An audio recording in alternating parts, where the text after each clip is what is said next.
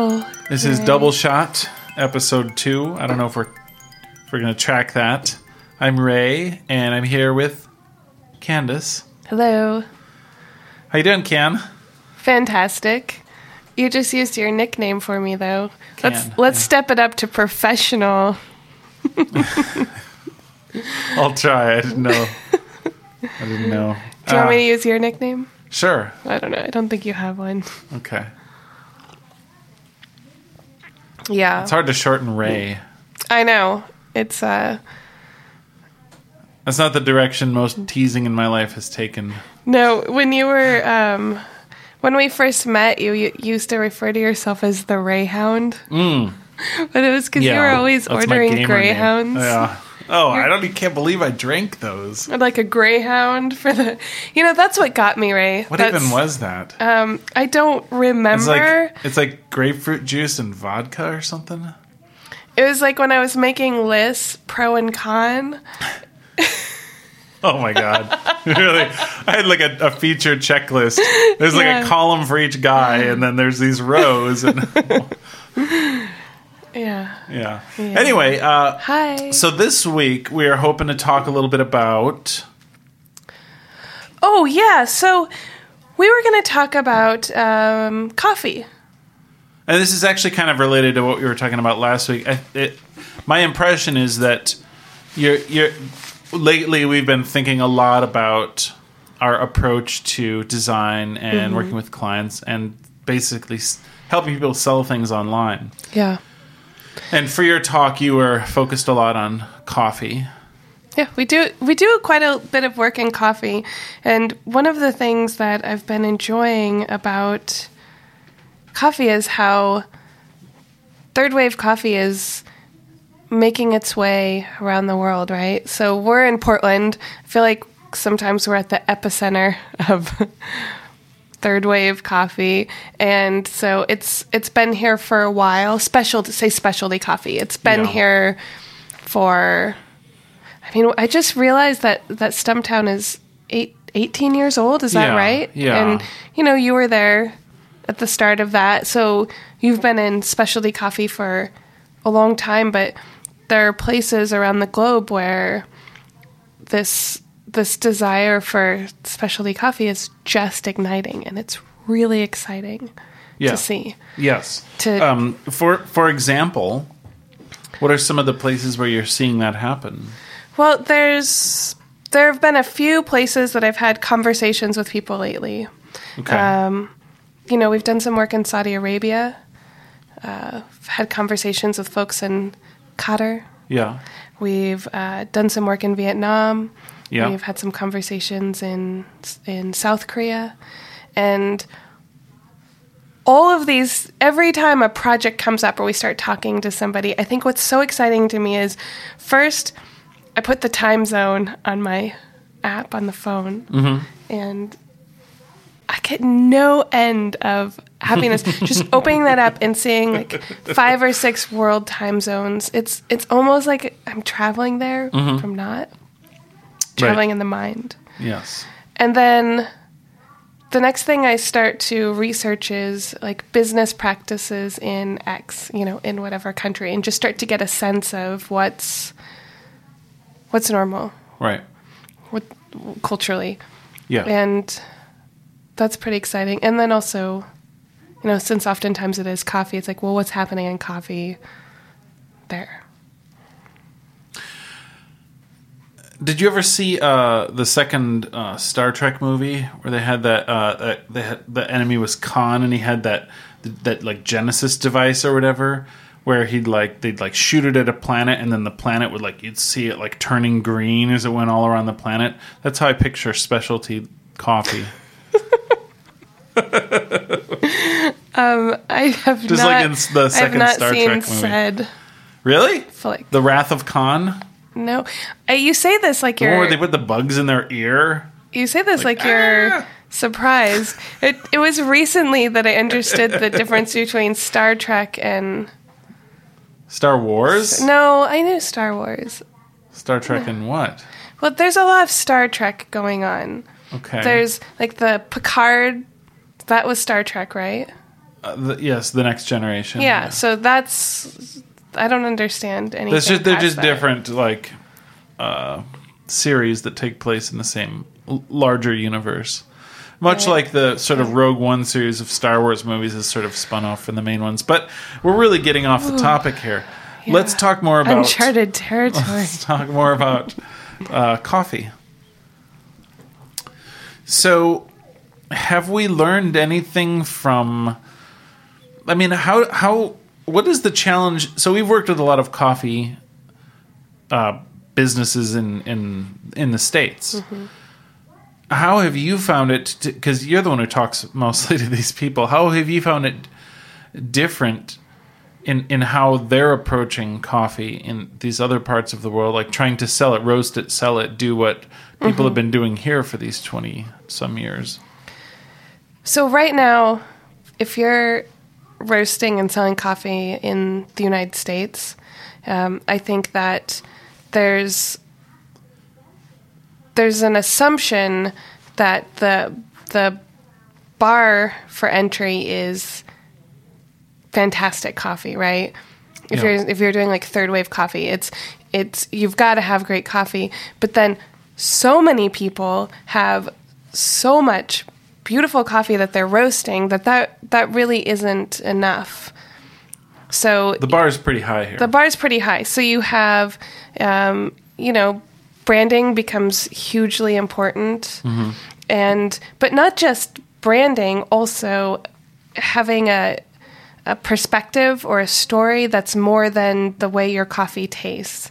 So you're basically saying to someone, like, I fit in with your world view of yourself. This bag fits on your countertop. Mm-hmm. You would want to walk into the roastery. You would feel at home here. The music would draw you in. You're basically saying, I fit your lifestyle, your sense of self better than the roastery that's like 3 blocks away. Something. There's just so many. And so I feel like the challenge then becomes how to kind of cultivate fans and customers that want to come back again and again, like even if they move away or they want to send it to their friends and family in other places because it means something to them. And so a lot of times in that way, it's like you're talking about coffee, but you're not talking about coffee, right? You're talking about an experience. I know we talked about this last time, experience, but you really are talking about culture. That's in the United States. That's right. I think what we see. And so part of that means like your website is pretty important because people are going to go to your website and they're going to try to get a sense of who you are. Does this jive with how I see myself? Do I want to go there? But then if we look at somewhere outside of the United States where there may be the first specialty coffee roaster in their area or their country, you're selling the idea of specialty coffee. Right. You're spending time saying it's valuable to try this. I know it's different than the coffee that you might be drinking, but you might like it. You might like it a lot. Yeah. And so we're talking about a totally different thing. And so a lot of times what we're doing is we're looking at how like more traditional coffee is showcased in that area. Like let's say Vietnam, for instance. So there's a lot of coffee in Vietnam, but it's not necessarily specialty coffee.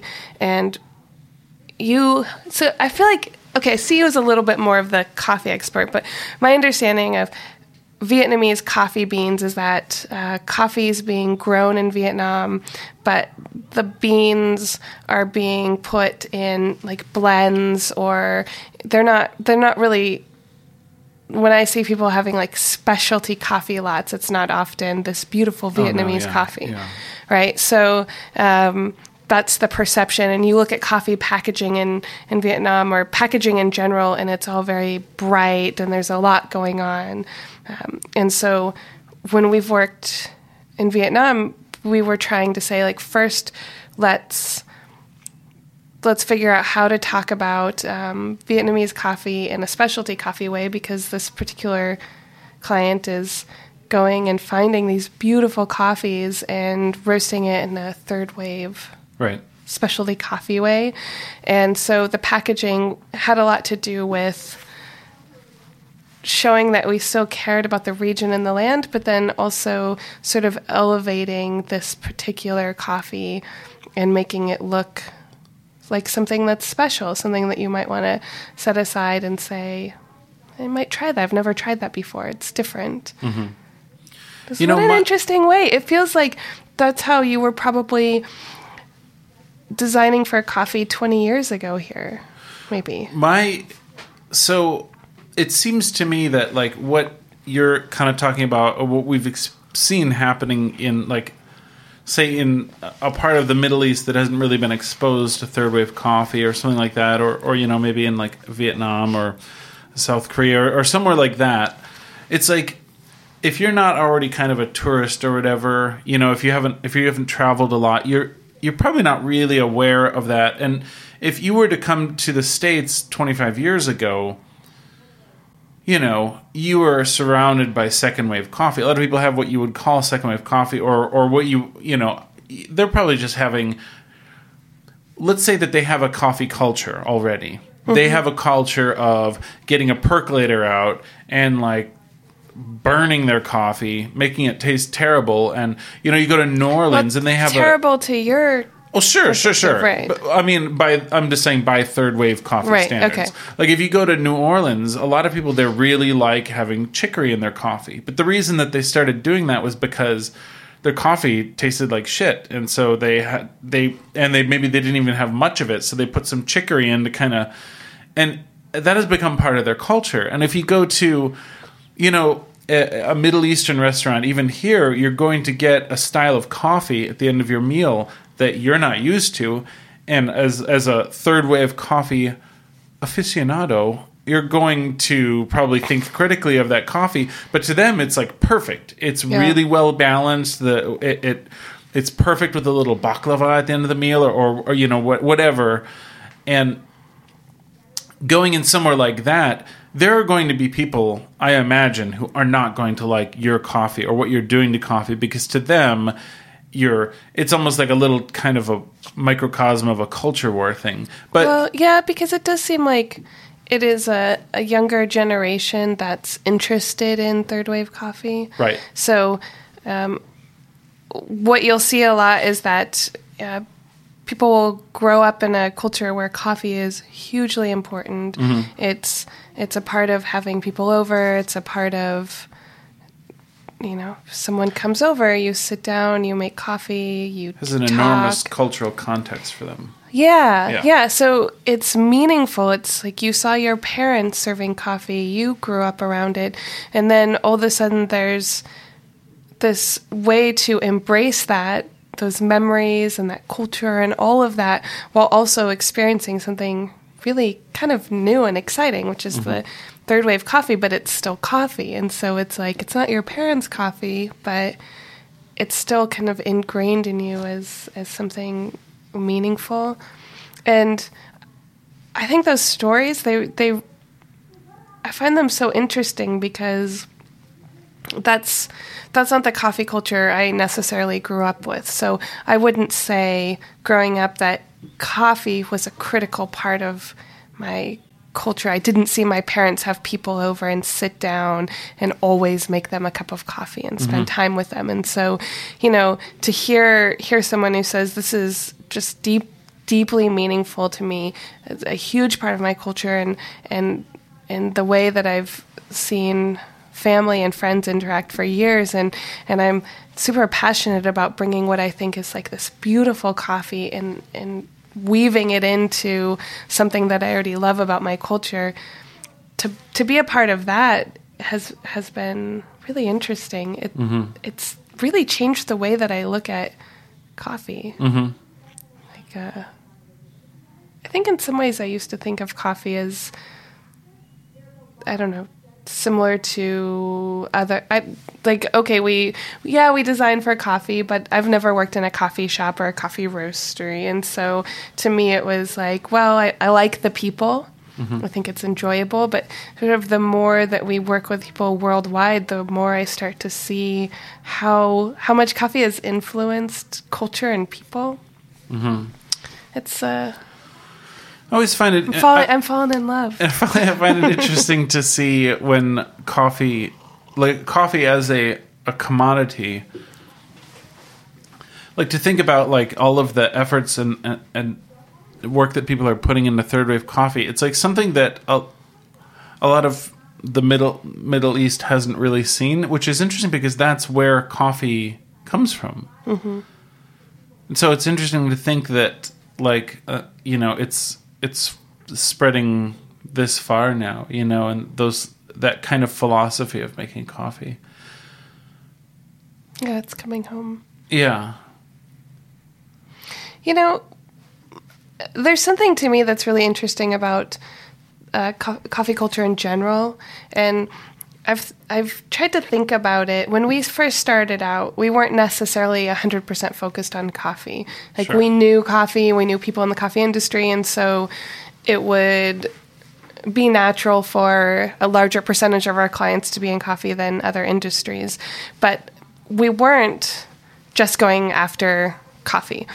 But one thing that I'd realized is that we would work with, some coffee roasters and sometimes winemakers and people in food, and then we would work in other industries. And I started realizing how much I enjoyed working with and spending time with people that were in like coffee, food, wine. And I started trying to figure out what it was, right? Like what's happening here? What's different? And this is all, I think we've talked about this before, but it's like if you're working with an agricultural product, something that is planted and takes time, I feel like the people who are part of that industry have a sense that things take time, things need to grow, and that includes relationships. That means coming back year after year, kind of more likely to want to have a meal and chat, more likely to want to spend a little bit of time and get to know you, and are less likely to think that things can happen really quickly and be good. And also, like, people in coffee are very well traveled, and they consistently work with people at source and here. And so they're often working with people from different cultures and becoming aware of different cultures. And it just makes for such a well-rounded, interesting person in general. I guess you've said that before. That's interesting to think about it, and it makes a lot of sense. Do you know, I said that to someone once, and they said, "What do you mean coffee is an agricultural product?" And it made me realize that we here, when we get coffee, we're so far away from how that coffee came to be that true. I don't think that a lot of people really think about it as like a plant that grew. I mean, I don't mean to laugh about it because I think about myself years ago, and I probably had that same perception.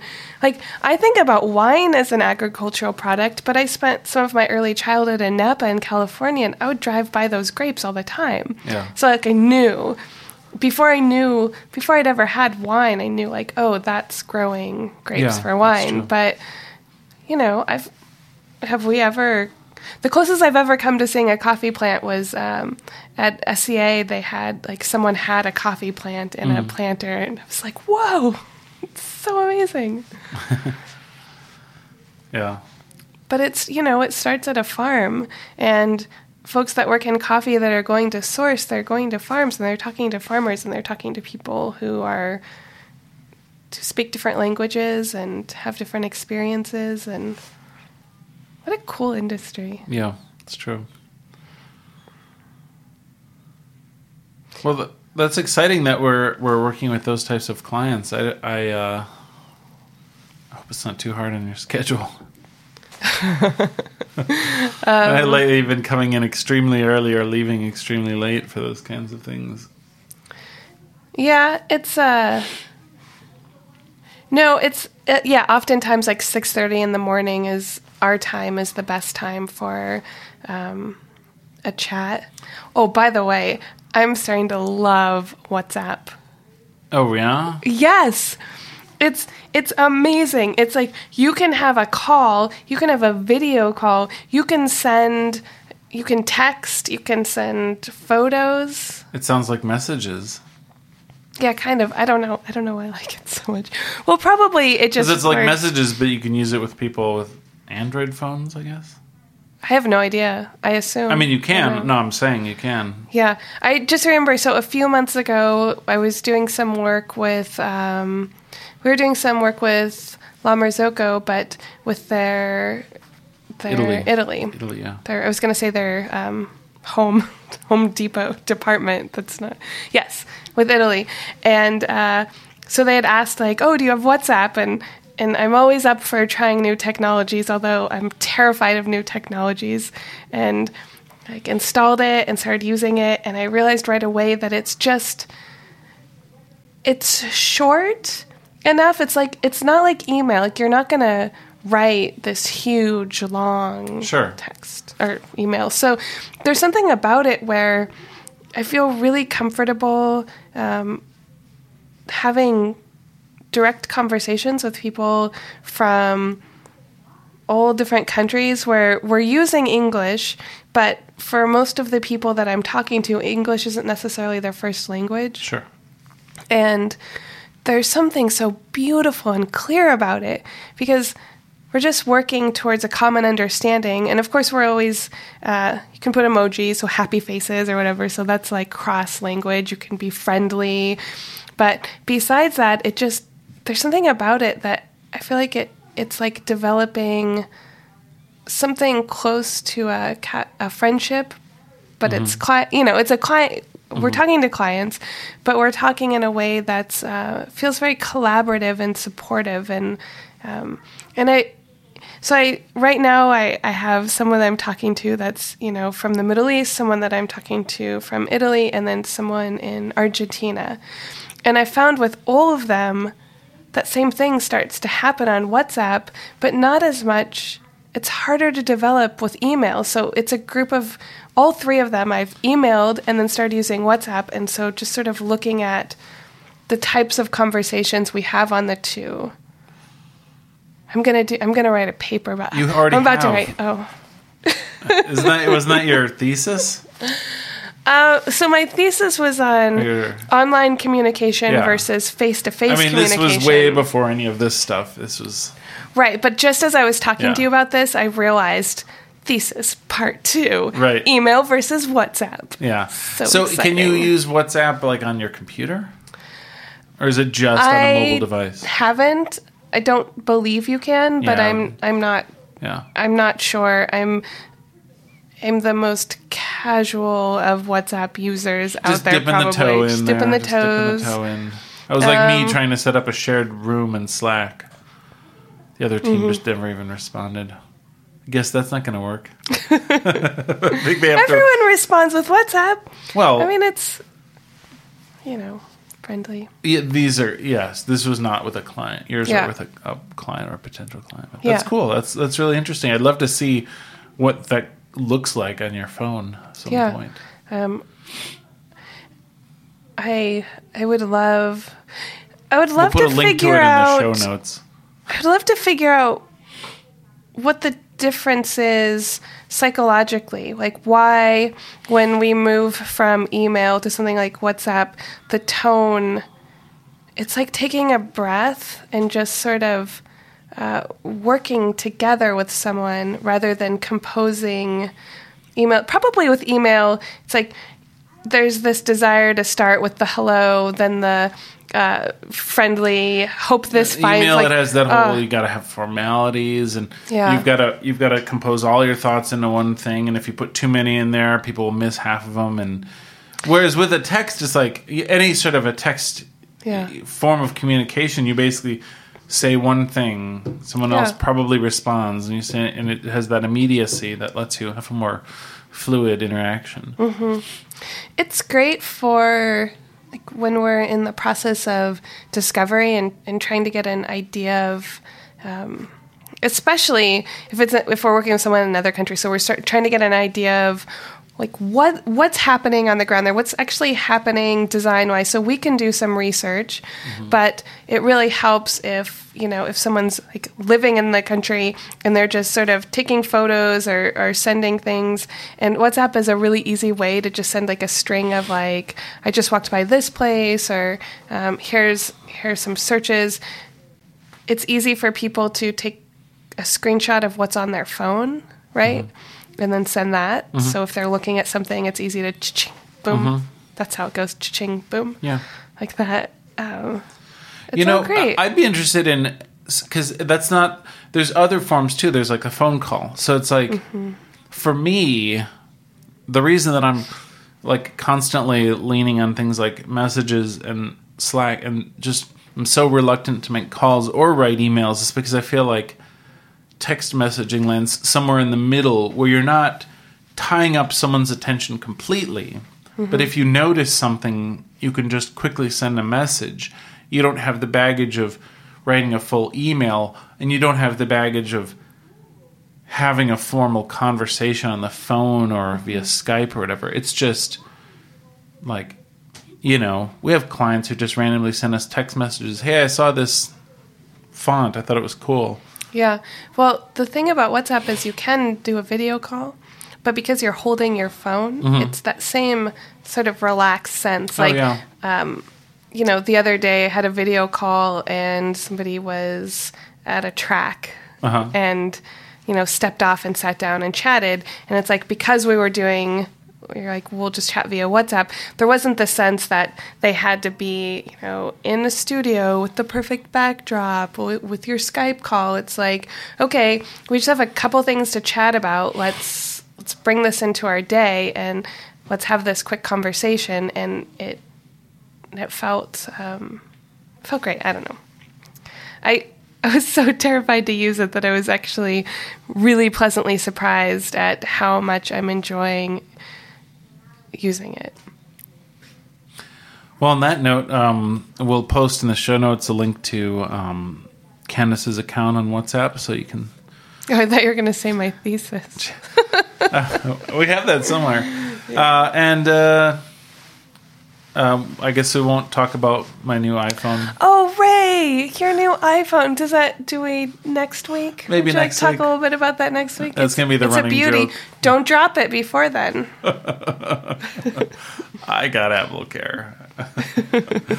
All right. Well, we'll see you guys next week.